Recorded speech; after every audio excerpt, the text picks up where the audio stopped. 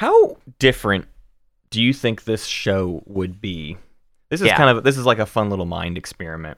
Let's pretend game. We're 10 years older and 10 years younger. And how different is this show when that happens? You know what I mean? So if we were 10 years older, we would be, I think, I'm going to make some predictions, grumpier about new games. Right. And more interested in the old stuff. Yeah. And talking about how that is better. It would be more of a retro games show. We'd be more into like Atari, and we'd be more into ColecoVision and stuff. I don't know if we'd be that generation. Yeah. But it would be that if we were 10 years older, we would have been in our 20s during the 16-bit and 32-bit era. Right. So I feel like those eras, which to me are already, I mean, I love that We would stuff. have been graduating high school like the year after Ocarina of Time came out. If we were 10 years older. That's where we're at. Right. So what I love about this kind of age thing in gaming is everyone is incredibly judgmental with each other. And like in like bad Twitter online discourse, but it's like if you admit that you are 5 years younger than someone else, you are immediately somehow disqualified to other people to talk about it. It's like, what? Whoa. You didn't play GoldenEye in college? You're dumb. It's like, well, I'm sorry that I was 15 when I was 15. That's not my fault.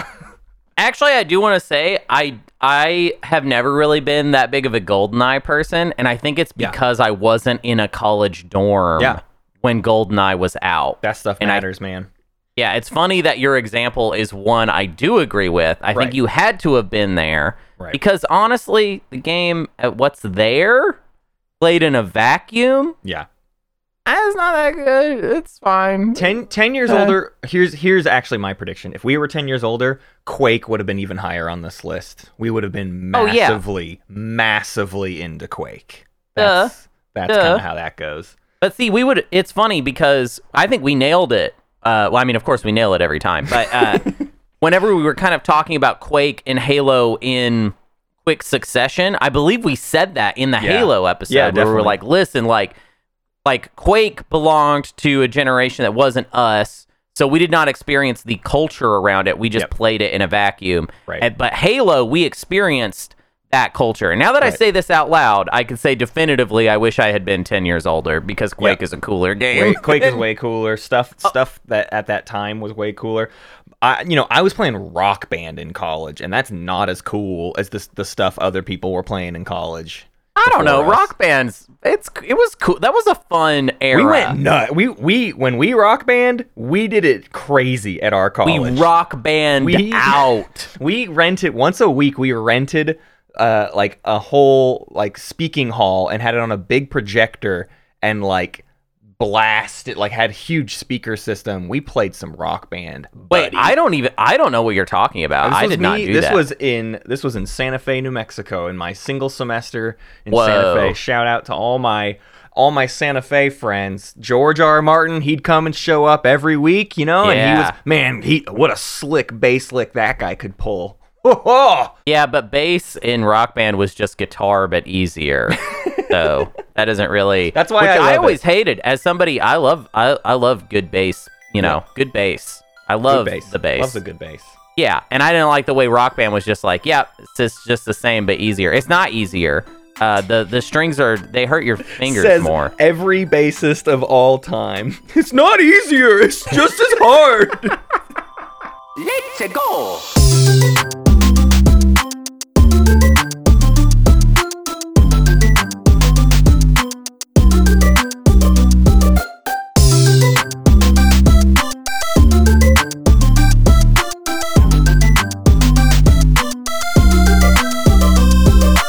Hello and welcome to the Old Gamers Almanac. I'm your part-time host, Matt Martin, here with your full-time host. It's Big Daddy Hunter Donald Don. How's it going? Yeah, I live here. This is my house, all right? This is my house. I live here. I play all the games. Never stop playing games because that's what my life is. Hey, this is the definitive ranking of all video games ever. And today we're putting money where our mouth is. We're talking about some old stuff today. We are talking about 1980s Centipede, the arcade classic. Yeah, I want to say that I already feel victorious today in recording this episode because Matt, I don't want to be cocky about it, but you like this game, don't you? We will talk even more about it later, but I never played Centipede before this, and I want to talk about why later. I love it. That's fine. We'll get into that'll be what the episode is about. Sure. I just want to start with you saying won this. You recommended a game, and it knocked my pants off. And it was an old game. Yeah, of course. And guess what? Yeah. That was the whole reason I wanted to do this show. Yep. Is just to do that. And it's funny that it was Centipede. That's not what I wouldn't have figured that was going to be the one. Yeah. But I got you. Yep, okay. You got me. So is that show over? So that's you. it. That's a wrap. We're done. Hunter got me to one old game. I want to get you. I want to get you over and over. All right. I want to get you till the end of time. Is what I'm trying to do. I can't wait to know what getting you looks like. I got to figure out what that equals. I don't know. Yeah, I don't know. I think getting you is getting you to hate a game that you used to love. Maybe I don't want that though. Actually, the reality is I don't want that. So I don't know. I don't know what getting you. That'll be my quest for this show, is to determine what I even want out of it. What do I want Hunter to experience?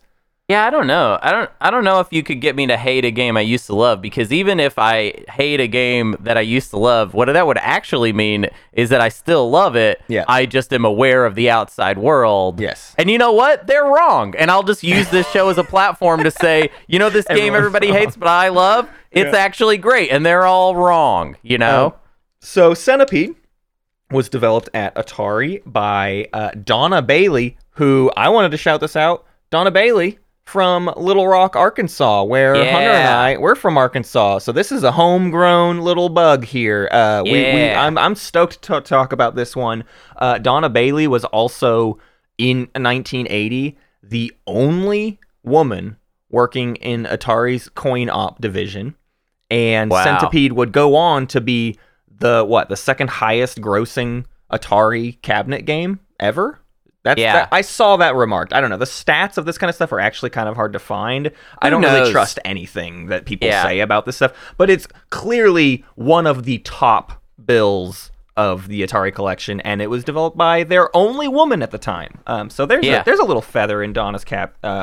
We actually tried to get Donna on the show for this episode, and we're unable to, not for lack of her wanting to do it, but just an inability. I hope we can maybe do it down the road. Donna is an awesome person. I have had some back and forth with her now, and wow, holy cow, is she nice, and wants to talk about this kind of stuff. So hopefully that's a thing we can present down the road, is some sort of conversation with Donna, because what a gem that she is. Yeah, and obviously because of the Arkansas connection, she's local. We're kind of, biased against the other person who helped design the game, Ed Log, who probably did nothing, and who cares? You know what I mean? Woo pig suey. You know what I'm saying? Woo pig suey. Get out of here. Ed Log is from Seattle, Washington. I'm asleep. So bored by that. Oh, tech person is from Seattle? Wow, a tech person from Seattle. What a novel venture. From Seattle? Who cares? It rains too much there, and everybody in Seattle sucks. I'm just kidding. I don't want this to be like the 9 Inch Nails thing where people are reaching out to me being like, hey, stop. Yeah, anyways. So what I love about this time period, too, is this is when games are made by 1 to 4 people. That's just how all games are made, and they're meant to be churning them out like crazy. We've talked about this with even the NES period. I mean, this extends for a while. There's a decade where it's every game is this little project between a couple of people. And Donna wasn't even ever wanting to be a game developer. She worked at GM Motors, programming cruise control in cars, and someone told her about Space Invader, and she was like, that's way cooler. I'm going to do that. I'm going to go get a job at Atari. And she did that and made this little game. And further to how these games were made at the time, Atari had an idea book. That's how they just were here's a list of things that maybe could be a video game. I don't know. And I wonder who wrote this book. There's just a journal somewhere sitting around their offices. And in it basically was an idea for a game where there's a bug, and when you shoot it, it splits into sections. That's the idea for the game. And so Donna took that and ran with it and made this little beauty that we now call Centipede. Yeah. I want to say, so this is from the Wikipedia article, so I don't know if this is true, and we probably should have asked her, but it says in the Wikipedia article that the way that she found out about video games was that she heard this song by the Pretenders called Space Invader. Yeah, I've heard her tell this story in a documentary. So this is true. This is straight from her mouth, yeah. She just liked the song Space Invader and was like, what is Space Invader? And someone's like, it's a video game. She's like, well, show me more. And oh, my eyes. But that's the thing. This is that's like 1979 when that happens. Like that's the conversation around video games at this point, right? Is like video games are kind of a budding idea at this point. Sure. Yeah, they're hot and cool, and they have all this potential energy, and no one knows like what they're gonna be or whatever. Yeah. I think it's just really funny that it's a reference to Space Invader and not actually Space Invaders, the arcade cabinet. Right. Because to me, the way I would pitch Centipede to someone if they've never played Centipede, it's like Space Invaders, but for cool people. Yeah. That's what I think that Centipede is, personally. Right. It's like Space Invaders, but it's a little more out there, and I think a lot more fun to play. I'm not a big Space Invaders person. Space Invaders is fine, but it's a little, that's actually where you get to a point where I think the games are too old for me to appreciate. So. Yeah, because it's so slow and clunky. The distinct thing about Centipede is how freaking fast of a game it so can be. Fast. It's crazy fast. So let's talk mechanically kind of what it's doing. So the first and maybe most important thing to any of this is also at a time when control schemes were not necessarily like an assumed thing. Every cabinet had the opportunity to kind of like, I don't know, you tell me how this thing controls. Like what are we going to do with this? And so Centipede is one big trackball that you can spin. And then a fire button, and you can like hold the fire button down to just like continuously fire, or you can kind of spam it to do your own thing. But that trackball is the main thing. I mean, it's literally, if people don't know this, because I don't know how young our audience is, a mouse, a computer mouse, used to be the exact same thing as like that trackball. That's how mice were originally developed. Now there are all these lasers and stuff, but like essentially, if you just took an old mouse and flipped it upside down and spun the ball on that is what the Centipede trackball is doing for you. But what I'm kind of blown away by is how like one-to-one the feeling of moving that trackball around is to like where your little ship is moving around on the screen. It's like a very pixel perfect thing. Even though it's this, I don't even know what resolution these games are in at this point, but it feels high res to me. Is that weird to say? Like, and it because of how like fast and how exact everything moves, it feels high resolution. Yeah, you feel like really connected to the movement on screen because of the controller. I think that kind of makes sense to me. I will say that this game, if you want to play it, if you get interested in it from our conversation, you've never played it before or you've never heard of it, I feel like this is like not an obscure arcade game by any stretch of the imagination, but I feel like it's right below the really popular stuff that everybody knows about. Like I would say Centipede is like one step removed from like Pac-Man, where I can imagine like everybody knows what Pac-Man is, but maybe not everybody knows about Centipede. Right. Still very popular, very successful game. You need to play it in an arcade cabinet. I will say that. Yes. You need to play it with the trackball. You need to play it in the space. Don't just like pull up your browser right now and play it with your mouse, because that's not the same game. It doesn't have the same feel. It's still pretty good. It's not horrible. It's not bad. You can sort of get a feel for what it is. It really is not the same feeling. I mean, the best thing about arcade cabinets these days, I don't know if this is universally true. It probably isn't. But like, so I went and played it the other day at a local arcade place in Fayetteville, Arkansas, where it's a $5 buy-in, and then every single cabinet is free in the whole joint. These things aren't coin operated anymore, and I don't know if that's true kind of all over the place. I'm sure there's some arcades out there that are like, no, this is the authentic 1984 experience or whatever. But I know a little bit about this, Matt. I'm pretty sure that you have to modify the cabinets to make them free play, basically. So you might buy a Centipede arcade cabinet, let's say if you're like a collector or something, and then you have to like give it to somebody else to make, or unless you know how to do it yourself, which I guess you might be if you're that if you're wild enough. If you're buying a cabinet. If you're buying cabinets, you might also be the person that breaks them open and does things with them. But yeah, you get them modified to be free play, and that's what they do.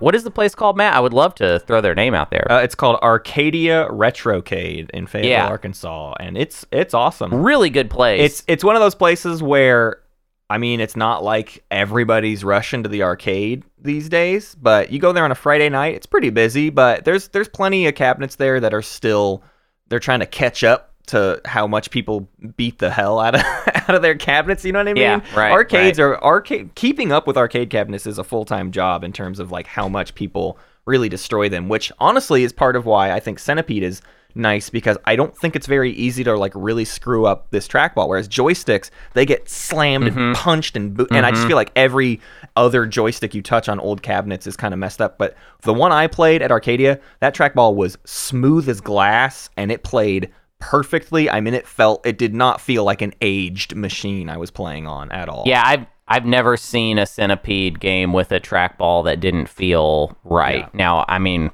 I don't know how many. Most of the time that I've spent with this game was whenever I was younger. Yeah. So for all I know, the trackball was actually really bad, and I just didn't even notice. Sure. But yeah, it's a great control scheme. It feels really fast. Should we describe like maybe like how? Yeah. Because this is not just exactly Space Invaders or Galaga. No, it has like its own hook. Let's that's talk very about interesting. arcade games are funny too, because you can like wrap up the entire experience in like a paragraph, right? So Yeah, right. Centipede, you play as a little ship. I think actually at one point they even describe you as like a wizard casting magic, which is funny because you're really just like a little triangle at the bottom of the screen, or like a trapezoid at the bottom of the screen. But you're shooting some sort of thing up towards the top, and you cannot go. You can move up and down, but you can't move up beyond what I would call maybe like a tenth of the screen. So you're trapped in a little rectangle. You got a little more leeway than that. I would say it's almost more like a quarter of the screen you can move up to. Yeah. So you can move up a certain amount of the screen, and then you can move the full width of it. And on that whole top portion of the screen are a bunch of just mushrooms, just kind of clogging up the space. And then a centipede starts running back and forth. And when it bumps into a mushroom, it drops down one level and works back the other direction. So sometimes it finds a little corner where it's like, oh, there's like this tunnel of mushrooms, and it'll work its way really, really fast down those and then find a new track to get on or whatever. Yeah. So you're mostly trying to shoot the centipede, and in arcade fashion, I'm going to get like way in the weeds here, because first off, this is an arcade game. This episode will run short if we don't sort of get in the weeds with some stuff.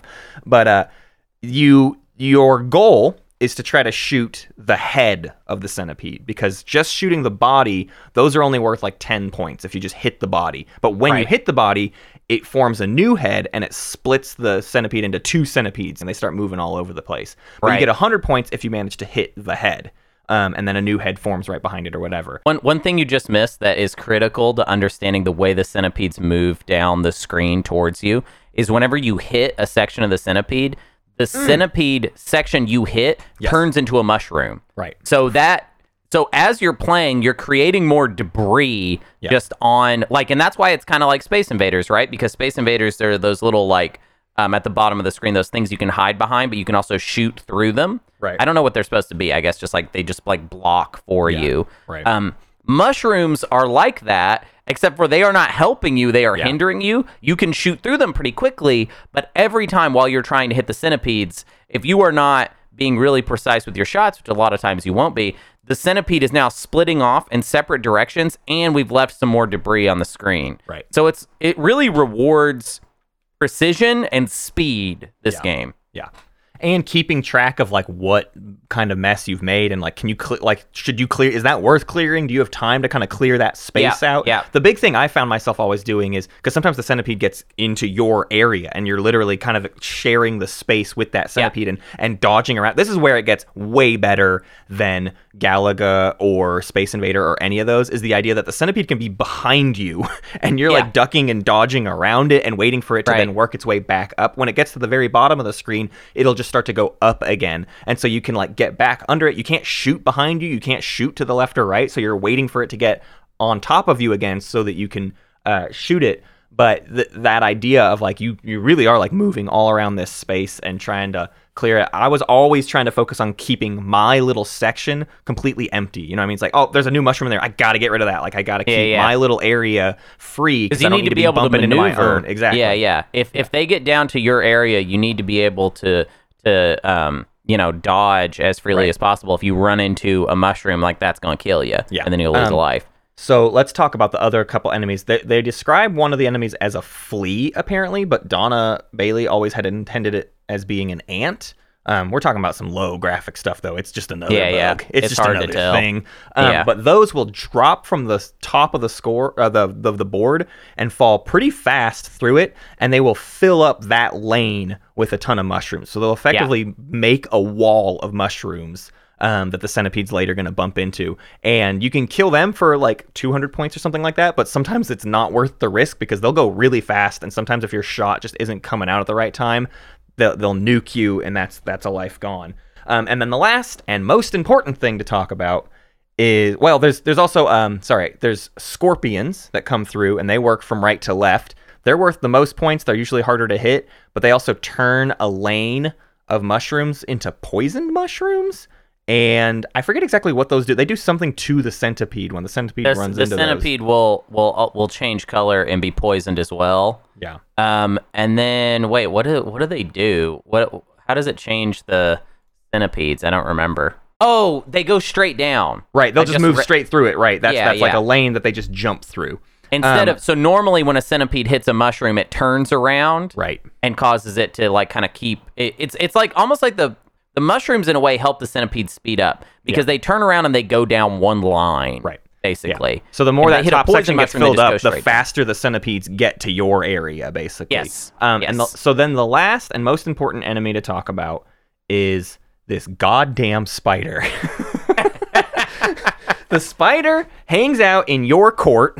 He kind of exclusively is down in the bottom. Yeah, and he harasses you. He's harassing you. It flies in from the left or right side of the screen. You can learn to sort of predict like the sort of line of approach that it comes in at. Right, it like comes down for like a 45-degree area. In a similar area, so you know where to sort of avoid, but it literally will come in and you have like 3 frames to react to how fast that thing is coming through. Well, yeah, that's the whole thing. Is so just advice: you should not hang out on the far left or far right side of the screen. Basically, that appears to be your area, and you can go there if it's an emergency. Yeah. But generally speaking, you should not be there because the spider will get you on the way in, and you don't want that. Right. And the spider is worth a lot of points, but it is contingent on how close you are to the spider when you kill the spider. So you were rewarded. I didn't even know that. Yeah, you were rewarded for playing really risky and getting up real close and trying to kiss that spider and then shoot it that way. But I would say Centipede is one of those types of games where it actually, I watched some like long plays of it, of like high score runs, and clearly it's one of those games where like, oh, you can play risky, but if you want the high score, don't ever play risky. Like that's not what this game is about. Playing it safe so that you can last as long as possible. And I mean, within 5 minutes, the entire top portion of the screen is completely full, and centipedes are just dropping straight through down into your area, and it's just about keeping your area clean. And you play that way for 45 minutes, basically. Yeah. I also wanted to mention that the name of your ship is called the Bug Blaster, which is that's a good name. That's a real old school arcade style game, and I really like that. Yeah. Well, what about this, Matt? Did you like it? How'd you feel? How did you enjoy all these elements? I loved it. I had never played Centipede before today. I've gone into arcades. I've never loved an arcade and we've talked about this before. We talked about it with Outrun and stuff, but I never went to arcades with a fistful of quarters, right? I never had that experience. Your parents didn't understand how arcades worked. Right. So they would just give you like 3 quarters and say like, that's enough for the whole day, right? Yeah, exactly. So I never got to get any good at any of these games. And so when I would go to an arcade, it was kind of like, I'm going to do what a lot of people, I think my age and my norminess did, which is like, well, I'll play some Pac-Man, I'll play some Donkey Kong, and then I'll play some Galaga, and then I'll go home, and that'll be it. Yeah. I'll do 3 or 4 runs of each, and then I'm done for the day. And Centipede, to me, the art on the Centipede cabinet is really cool, but it also looks like a lot of other art to me as a kid. It did, like, it's got just kind of lasers blasting, and I can't say the big centipede bug on the side ever specifically appealed to me. So I always assumed, the thing about arcades to me is it feels like a lot of games are really, really similar to each other, and that's me saying that naively and knowingly naively. Like that was my impression as a kid. Is like, well, all these are like the same thing. They're all just Galaga, so I might as well pick Galaga because I like Galaga. That's essentially how my experience with arcades was. You are like an arcade reductionist. Yes. I think is what you were doing. You were reducing, and you know what? It makes a lot of sense psychologically that you were doing this, because your whole issue with arcades was that your parents did not understand the economy of an arcade, right. And so therefore I don't get to try everything. Yeah, I don't get to try everything. I got to try one thing. So you may as well, but that's the whole thing, is like, you may as well go the extra mile and say, not only do I not get to try everything, it's not even worth trying all of it. Exactly. You know what I mean? Like, it's one of those mind tricks that you can sort of play on yourself. Yeah, that is definitely what my brain did. Everything was either Galaga or Donkey Kong. I would look at Dig Dug or Burger Time and be like, that's just Donkey Kong. If it's a character walking on a screen, it's just Donkey Kong. Like, yeah. I just, that was the extent of my experience. And it's like embarrassing now, because now we went, me and EJ and another friend of ours went to Arcadia to check out Centipede, and we were playing some other stuff. And it's just like, man, I missed out on all of this. Like, this is a whole gap that I feel really bad for missing out on. And Centipede is like the biggest one that taught me that, because I was like literally having a blast playing this one over and over and over again. I had a feeling like that you were gonna like it, because I just feel like I feel like a lot of people know maybe more about Centipede as like a cultural artifact, but like haven't actually played it. Mm-hmm. It is so much fun to play. It is. Even now. It's because it's fast. I'm telling you, man, it's because it's so fast. Yeah. Like I was literally I was getting runs that were just like on average 6,000 to 10,000 points. That's not very long. That's maybe a couple minutes of playtime. Right. Right. But I didn't care. Like, I wanted to just keep playing those same couple stages over and over again. Compare that to like a Pac-Man, or even for me, Asteroids. I know Hunter's a big Asteroids guy. Yeah. I find Asteroids really, really slow. Pac-Man is really, really slow. I just they don't hook me in any meaningful way. But Galaga always has, because Galaga's pretty fast, and Centipede is like really, really got me as well. I mean, because of that speed. And again, the most fun is when the spider and the centipede are both hanging out in your area, and you're just like, I think I would love Centipede even more. And there's probably games that, I mean, like Geometry Wars is kind of like this, where it's like, if I could go around the whole screen and stuff is chasing me all over, and I could shoot in all directions, that's like a perfect Centipede game to me. And I guess that's essentially what Geometry Wars and some other twin stick things like that. I need to play like Black Widow, I think. I need to know what that game's all about. But the trackball makes everything. And Hunter, you mentioned it earlier, like, playing it without the trackball really does lessen the experience. Yeah, for sure. I think if you're interested in this game at all, you should find a barcade in your town and see if they have Centipede, and then go play it. Yeah. Because it's just it's a real fun, interesting game.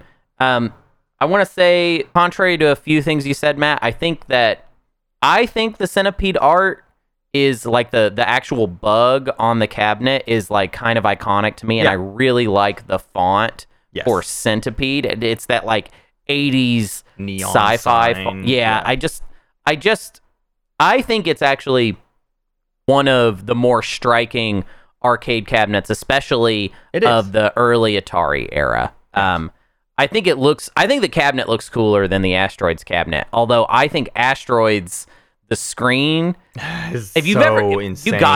We'll do an Asteroids episode. We'll do an Asteroids episode, but yeah. There is something mind-bending about what the screen in Asteroids does. I love it. I don't understand it. I need to look up the tech of it. But we're not talking about Asteroids, Hunter. Don't distract. Whatever. We're not. We'll get there someday. But yeah, Centipede is it's fun, it's fast, it's interesting. Can we get so we got some of your background there I want to a little bit. Yeah, so arcades, when it came to the Outrun episode, we mostly talked about Outrun. We did not talk about arcades in general, so I kind of want to use this opportunity to just kind of talk about my experience with arcades, because obviously I am the wrong age to have had much experience with arcades. I also lived geographically in the wrong part of the country, really, for it. I mean, I grew up in Pine Bluff, Arkansas. However, I loved video games so much that I knew where to go for the arcade cabinets in my town, and there were two places that you could go. We had an Aladdin's Castle, which was a chain of arcades. I believe it was national. I think they failed in the late 90s. We had that at the mall in Pine Bluff. And then there was this pizza restaurant that I may have mentioned in the Outrun episode called Big Banjo's Pizza. And we would go every Sunday. We would go to Big Banjo's Pizza, and because they had a buffet style pizza. It was basically off-brand CC's with a man with a banjo, which is like not very interesting or enticing for children. Well, hey, it's Pine Bluff. It's Pine Bluff. And they had arcade cabinets there. I do not remember where the Centipede cabinet was. I can't remember if it was at Big Banjo's or if it was at Aladdin's Castle. But they had one. And what I think hit me about it so much as a little kid was almost this feeling of like, because the colors are really, we haven't talked about the colors yet. The colors in Centipede are deliberately just like a weird palette compared to everything else. It's just not obvious colors. There's like weird blues, purples. It's got some like pastel kind of look to it. Yeah, the story of that is hilarious too. Donna Bailey has talked about that before as well, and it's like literally she was programming this game and somebody else got in to like mess with the colors, and they were just borking around in there, and so the colors started to do crazy stuff, and she was like, oh, that I want it to do that in the game. I want it to be crazy. And so they just were like, oh, okay, cool, sure, why not? Yeah Honestly, so I a quick aside about colors. I love doing what you just described of just like messing with stuff to see what colors you can get. And I was actually thinking about Centipede last weekend because as far as recording time, last weekend I streamed Elden Ring because Elden Ring had just come out in this timeline. I know you're listening to this, later. So what I did for Elden Ring is I just hung out and streamed it, and I had my roommates Ben and Sean DJ. And while they were DJing, I was putting all these color filters or color correction stuff on the game to change the color of the game. And whenever you start just messing with color and making it look weird, it looks like Centipede. Yeah. So I mean, like it's so perfect to hear that actually that was just how they found these colors, was just by like goofing around with color. Mm-hmm. And honestly, more games I feel like should have been a little bit looser with the presentation in order to find something interesting and unique. Yeah. Because as far as what's on screen, I feel like Centipede just looks cut from a completely different cloth. And even when I was a kid, I felt like there was almost this, this might be a little bit of a projection, but I feel like as a kid, I thought about it more as an adult game for some reason. Because the colors were interesting, it almost made me think of like cool like art kids that like do drugs like made this game. Right. And that might be completely off base, but that was my little kid read of this. Was almost like, I hope my parents don't see me playing Centipede because this seems like a cool guy who smokes pot made this. You know what I mean? He's got them weed cigarettes. He's got them weed cigarettes, and he made Centipede. There's just something about Centipede that has like a psychedelic feel, and I think it is definitely the colors. Yeah. So yeah, you got to play this game. If you ain't played this game, I know it's an arcade game, so like there's a lot of people that are gonna be like, yeah, whatever. But like arcades are back and they're around, and you can go to them and just go play Centipede. Yeah, I will say this about arcades these days. My experience with Arcadia has been a bit mixed, and it's only because of this. I get anxiety in like bars and social places where there's like lots of people, especially now. Dear God, I would not do this in the year 2022 post-COVID. But we went on a Tuesday night to Arcadia. Yeah, we were one of like 6 people in the place. If I wanted to just play Centipede for 2 hours, I could have done that. You know what I mean? And I do think that that's different, and that's the biggest thing I wonder about with like 80s kids is that experience of like a person comes up and they set their quarters down on the edge of the cabinet you're actively playing, and it's like, oh shit, my time's almost up, gotta go get back at the back of the line for my next run or whatever. And I think that's the other aspect that has always pushed me away from arcades, is like, I don't want to be the one that's holding somebody. It's like I would be the not weirdo, but like the person who's like in the middle of my session and someone comes up and is like ready to play and is like, oh, you can just take over for me. I'll just leave. No, you can just have it. I'm just going to go. You play it. It's fine. It's totally fine. I didn't care anyways. You can just finish my run and then play your Matt runs. just and doesn't want to take up space. Matt's trying to not take up the space. Matt doesn't want to take up the space. No. Yeah. So I encourage you to go to an arcade night on an off night and sit down with Centipede for the amount of time it deserves, I guess. Yeah. And also, like, it is a really good point, Matt, with the whole we're living in COVID times thing. So as far as like encouraging you to go to a public place where there will be other people, of course, you got to make your own calls there. Sure. I will say Atari did just release a sort of, it's not a remaster or a remake. It's just a new game that is like inspired by Centipede called Centipede Recharged. They're doing a series of these. They've done Asteroids Recharged, Black Widow Recharged, Centipede Recharged. I think that's all they've released so far, but they're clearly, all of those came out in 2021, so it seems like Atari is like, all right, we're going to take every single old arcade game and like redo it. I mean, and it looks like a modern arcade game. Like I'm going to keep using Geometry Wars because it's the only point of connection that's intentional. I have. It looks like the Geometry Wars version of Centipede. Like it very much looks like that. So yeah, I mean, it makes sense. So I would encourage people to at least try that if you know you're not going to be able to get out to an arcade or whatever. I am actually, it's hilarious the timing of this stuff. How it feels like this show always things are released or we are recording stuff at like a perfect time. Like did you know, Hunter, that when we did the Halo 2 episode, that episode released on the 20th anniversary of Halo 2? And we did not mean to do that at all. What? And that's happened twice that we've released an episode on a monumental anniversary of that game's release. I forget what the other one was, but we did Centipede, and then the night I finished playing Centipede at the arcade, I was like, well, I need to see if I can get that Centipede Recharged game. Like, I wonder if it's on sale or whatever. And I look up on Epic Game Store, and it was going to be free the next day. So I had to wait one day, and I got it for free on EGS or whatever. But I want to do that game as an episode. I don't know, maybe soon or something, just because it's like, I'm not done playing Centipede, Like, I'm going to probably spend a couple more nights just hammering away at that game, because like it is crazy fun, and I want to see how different the Recharged is, because it looks like they've added a ton of stuff to it. Right. But I wonder how good all of these kind of remakes are coming from Atari. I mean, like, I think Atari is such a weird it's such a weird company to talk about, because they were crushing it in the arcade era. And they were even crushing it in the home console era for a while. Right. Even though there was a lot of bloat, a lot of bad games, I feel like now their brand isn't in a great place, and it hasn't been for so long. There's so many times Atari has tried to kind of reinvent itself.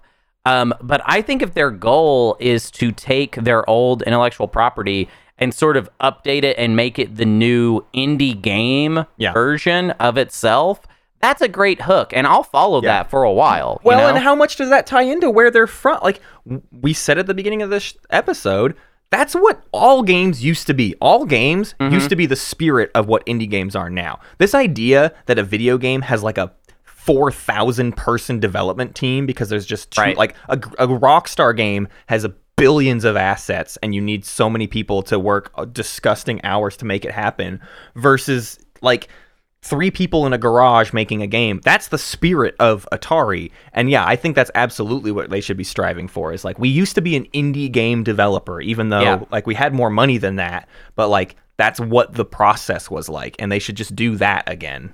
Yeah.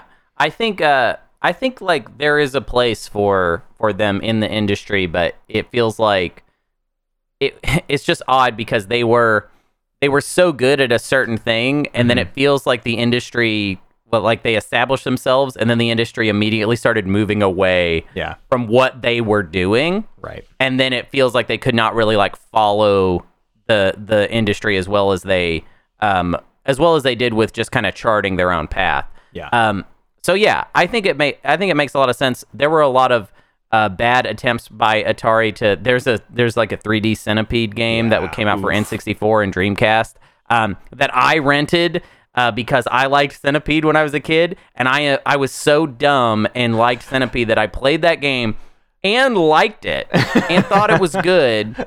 And then later in my life, I pulled up a YouTube video of that game and was like, wow, this was not a good game, huh? Trash. This was actually a bad game. But you know what? Maybe we should do it. Maybe we should play that game because I remember that game. We need to play more weird N64 games that I only remember renting. Yeah. And then just being like, all right, I'm done with that. Yeah. Let's play Snowboard Kids or something. Yeah, let's play Snowboard Kids.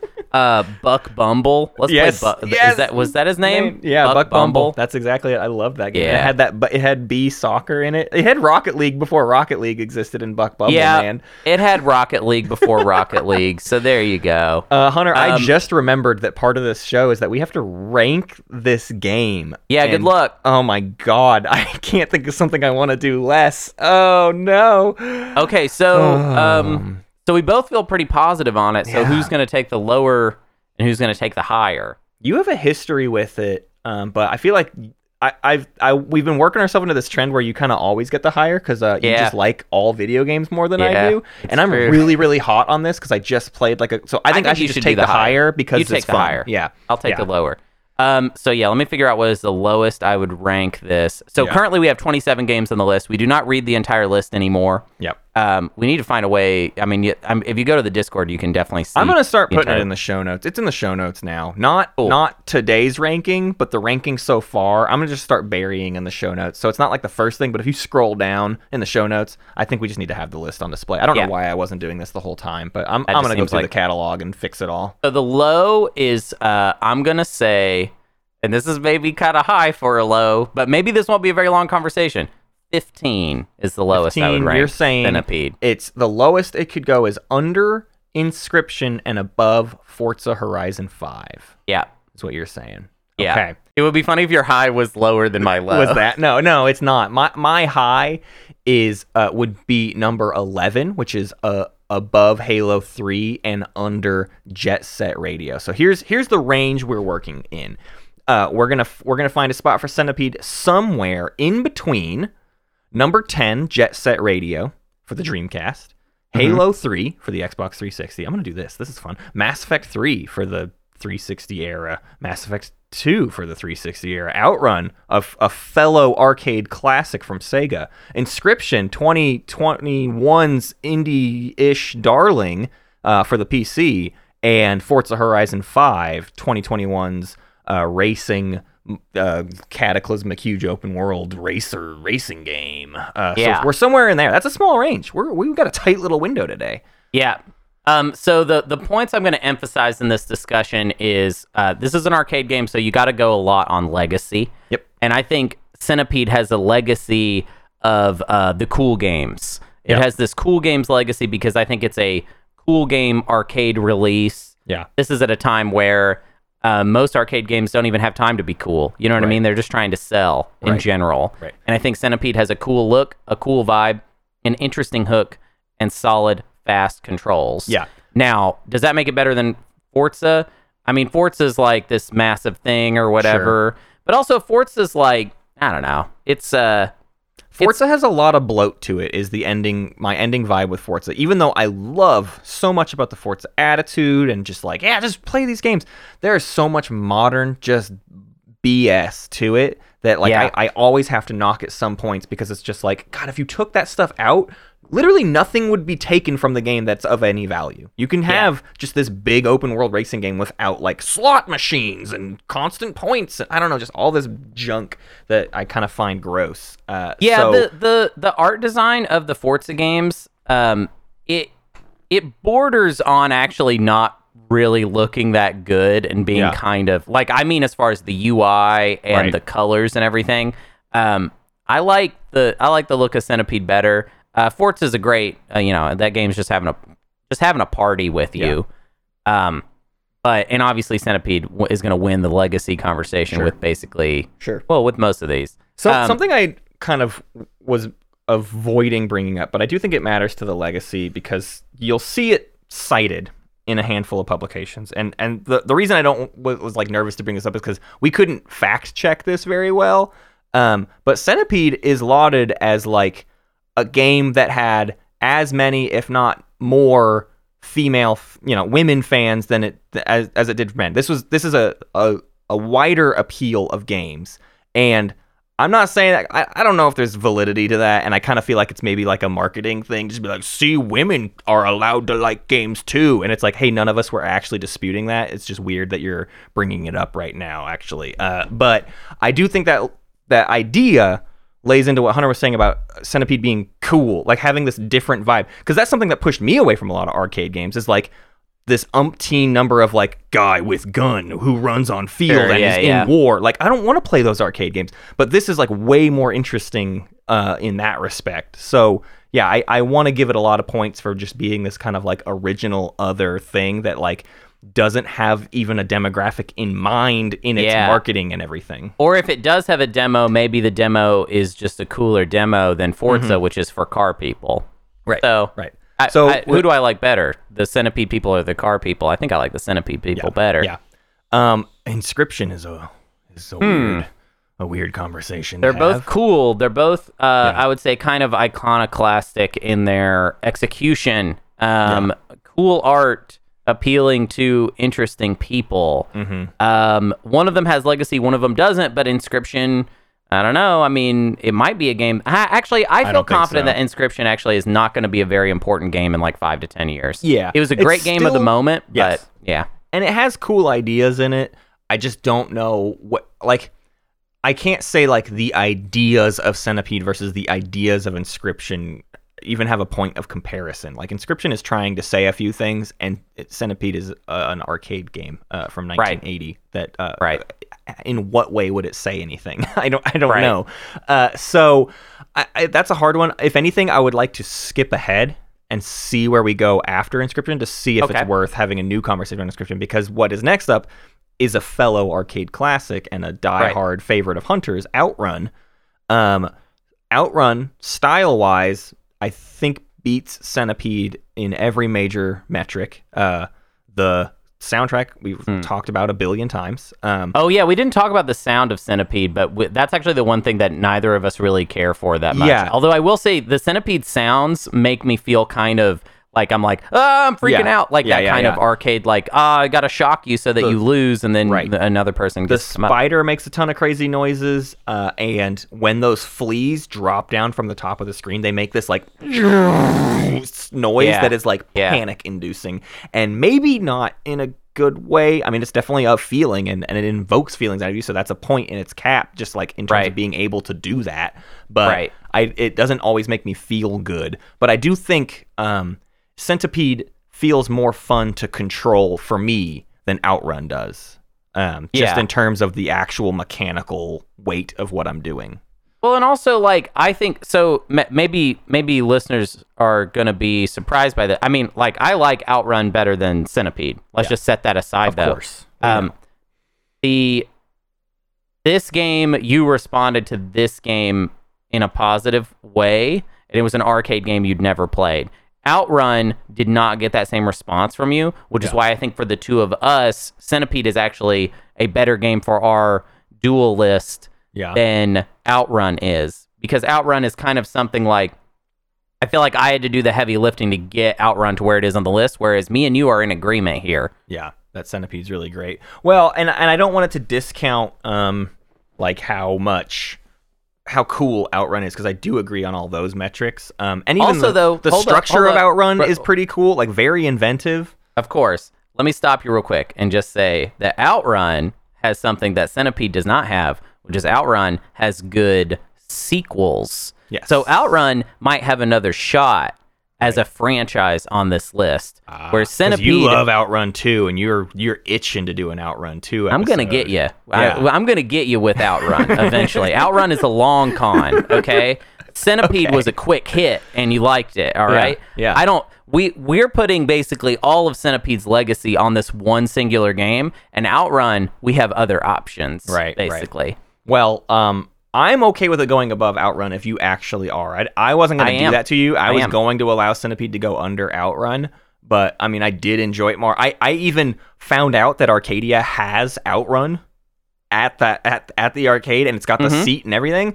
However, it was not in the best condition, and Yeah. it was sitting right. Its sound was like cranked way too low. I don't know if their board was messed up or if they just have it turned down, but it was low, and it was sitting right next to, turned all the way up to 11, Crazy Taxi, with just the Offspring soundtrack blasting. So Right. really sullied my in-person Outrun arcade experience. Well, someone just give me an Outrun cabinet. I would know. have it in my bedroom. That's how much I as love your it. bed.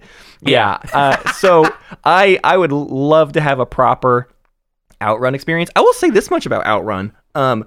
Even though it was a little bit messed up, immediately better at it at the arcade than I was playing it on my Switch. It feels it feels way better in person. That is Steering wheel, baby. For sure. Steering Yeah, wheel. having a steering wheel for a racing game is kind of everything. But I like okay, hearing you say that, Matt, because I felt a little bit like a weirdo on the Outrun episode. But I think understanding that the cabinet is great for Outrun, and that I played it a lot as a kid where I was impressionable, being like, wow, this is great. I'm having so much fun. And then, of course, I take that into my adulthood and I'm like, yeah, Outrun is a great, fantastic game. Also, it helps that a lot of people respect Outrun.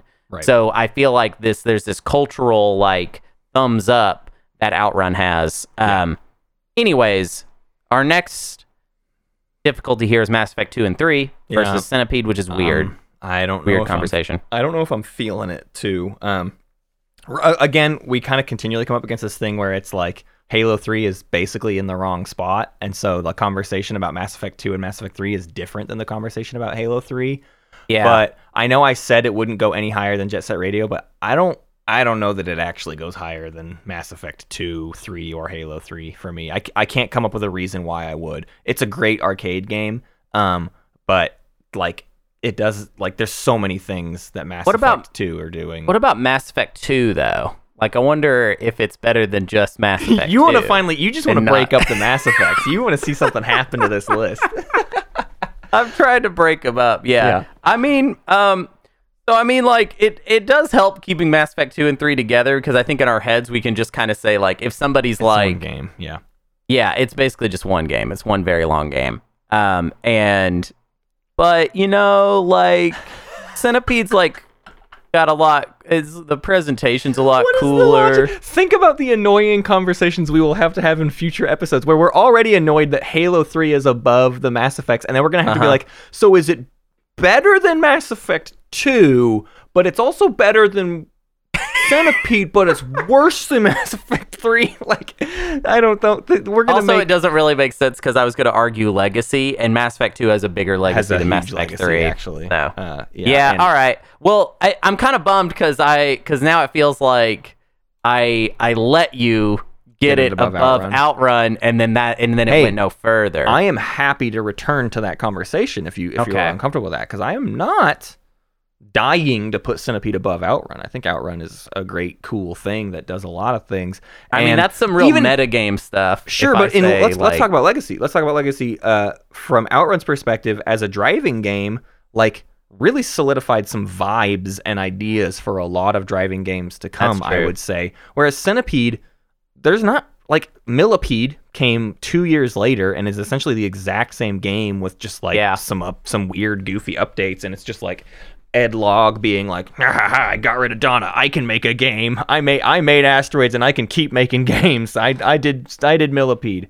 But like nothing else continued from that. Centipede has a legacy just because like Centipede's a cool game, but it doesn't go beyond that. And I would even say like beyond 1985, like people stopped caring about Centipede in terms of like a part of the modern conversation within each year. You know what I mean? We just remember Centipede fondly from the days of yesteryear or whatever. Okay. I'm down to walk it back and say we got a little carried away. Okay. Centipede can sit at 14 or 15, bumping up Outrun and bumping down Inscription and everything to come underneath that. I'm into that. I appreciate that. Yeah. I appreciate that. That feels like, and also, you know, we haven't talked about Asteroids yet. Asteroids is gonna be a weird one Yeah, it's going to be a weird one like because I've historically not liked Asteroids, and you got to Yeah. win me. You're going to have to win me over in Asteroids, and I don't think you can't do it, but you got to win me over on it. Yeah, well, it's just gonna be funny because we're gonna get to the asteroids episode, and you're gonna say, "What's the highest you would go?" And I'll be like, "number 1," and then it's gonna be a freaking hootenanny from there. Yeah, oh boy. So yeah, great game, Asteroids. But yeah, so Centipede is the 15th greatest game ever made out of a list of 28, the only games that exist. Yep. This was a fun one. This was I just like a fun, this. enjoyable. We just talked I'm about just a going to game we reiterate like. the same point again. Go find a way to play this, please. Like it is worth it, especially if you've never played an arcade game with a trackball. Missile Command Yeah. came out the same year, and it's also a trackball. Missile Yeah. Command is a wild one because it's not as fast necessarily. It can. I mean, it gets fast. It's thinkier though. It's not as Yeah. twitchy. Yeah, Like Centipede right. is very like It's Go, go, go, go, go. about Yeah. But Missile Command is a little bit about reading the screen and making decisions. Yeah. But that one at the arcade was unfortunately the trackball on Missile Command. Something was wrong with the up and down. So when you spun it, no matter which direction you spun the ball, your target would only go left and right. So I did not get to play any Missile Command. They gotta fix that one. We are just in a dire place with arcade games, where like We're in a dire it's- place with old games in with general. old video games. Yeah. It's really rough out there, and it's like it requires really diehard hobbyists to fix stuff and be really good at cleaning things up to make any of this stuff work. And yeah, that's where a lot of this show is gonna like come to a head. Is like at one point, it probably was the second best game of all time, but Right. it's impossible to play anymore. So Yeah. what do we call that? Yeah. Well, I like to say this whenever it comes to this conversation about old games and stuff like kind of wearing down and going away. You know how like when the era of the motion picture of just the moving images Yeah. started, Right. you know how like you can still watch some of that stuff? That's because those people living at that time felt a generational, and also Responsibility. it probably had to do a little bit with financial incentive as well, a little bit. Sure. Although not for, you can't make that argument for everything. Actually, now that I think about it, there's some stuff that's like, well, was there really a reason to preserve this besides just the need to preserve? We all have a generational duty. Yep. As we are a group of people witnessing the very early age of a new medium, Right. essentially. And I mean, some of you might feel like, oh, it's not that early in it. It still feels like early days. Yeah. To me, it feels like whatever. Because think about how often, at least once every 5 to 10 years, a game comes out that feels unlike any other game, for better or for worse. Right. You know what I mean? Like Right. Fortnite, that happened. I don't love that game, but actually I've heard people keep saying like Fortnite is good. Yeah. That was just like a new video game, a new genre of game. It Yeah. feels like, and then it explodes culturally.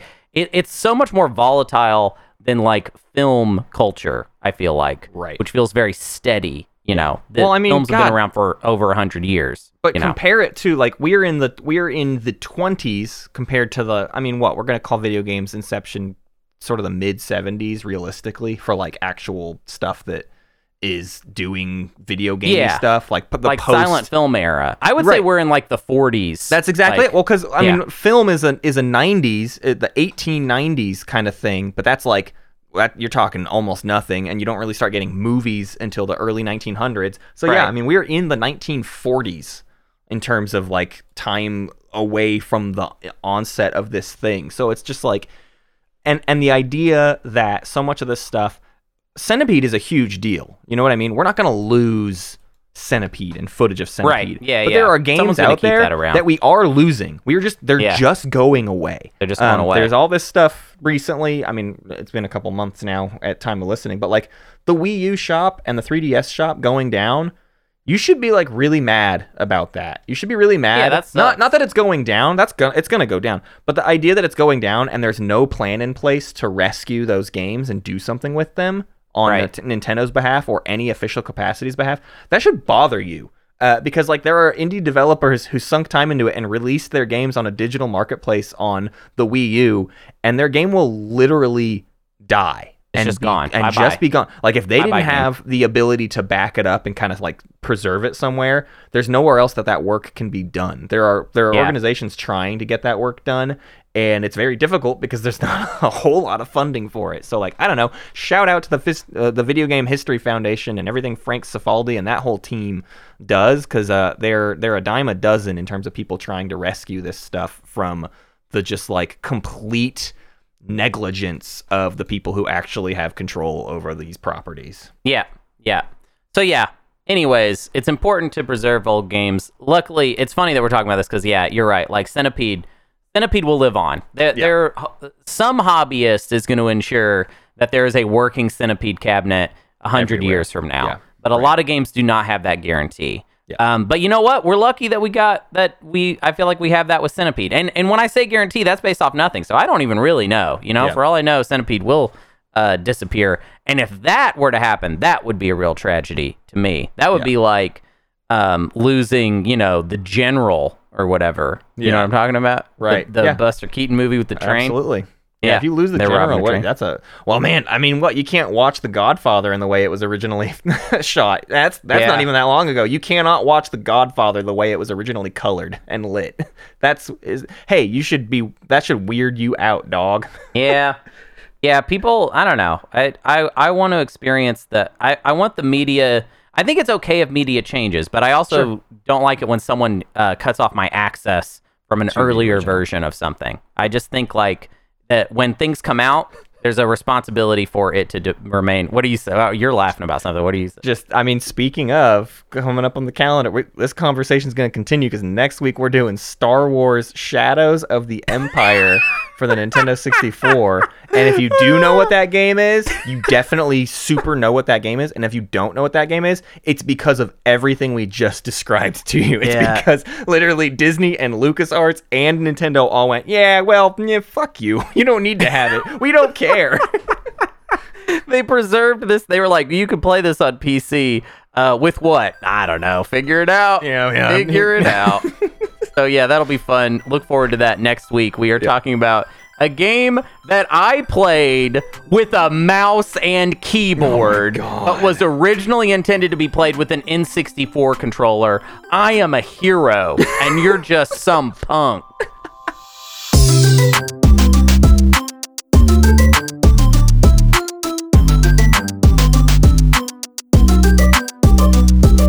Thank y'all for listening to Old Gamer's Almanac. Produced by Hunter Donaldson and Matt Martins.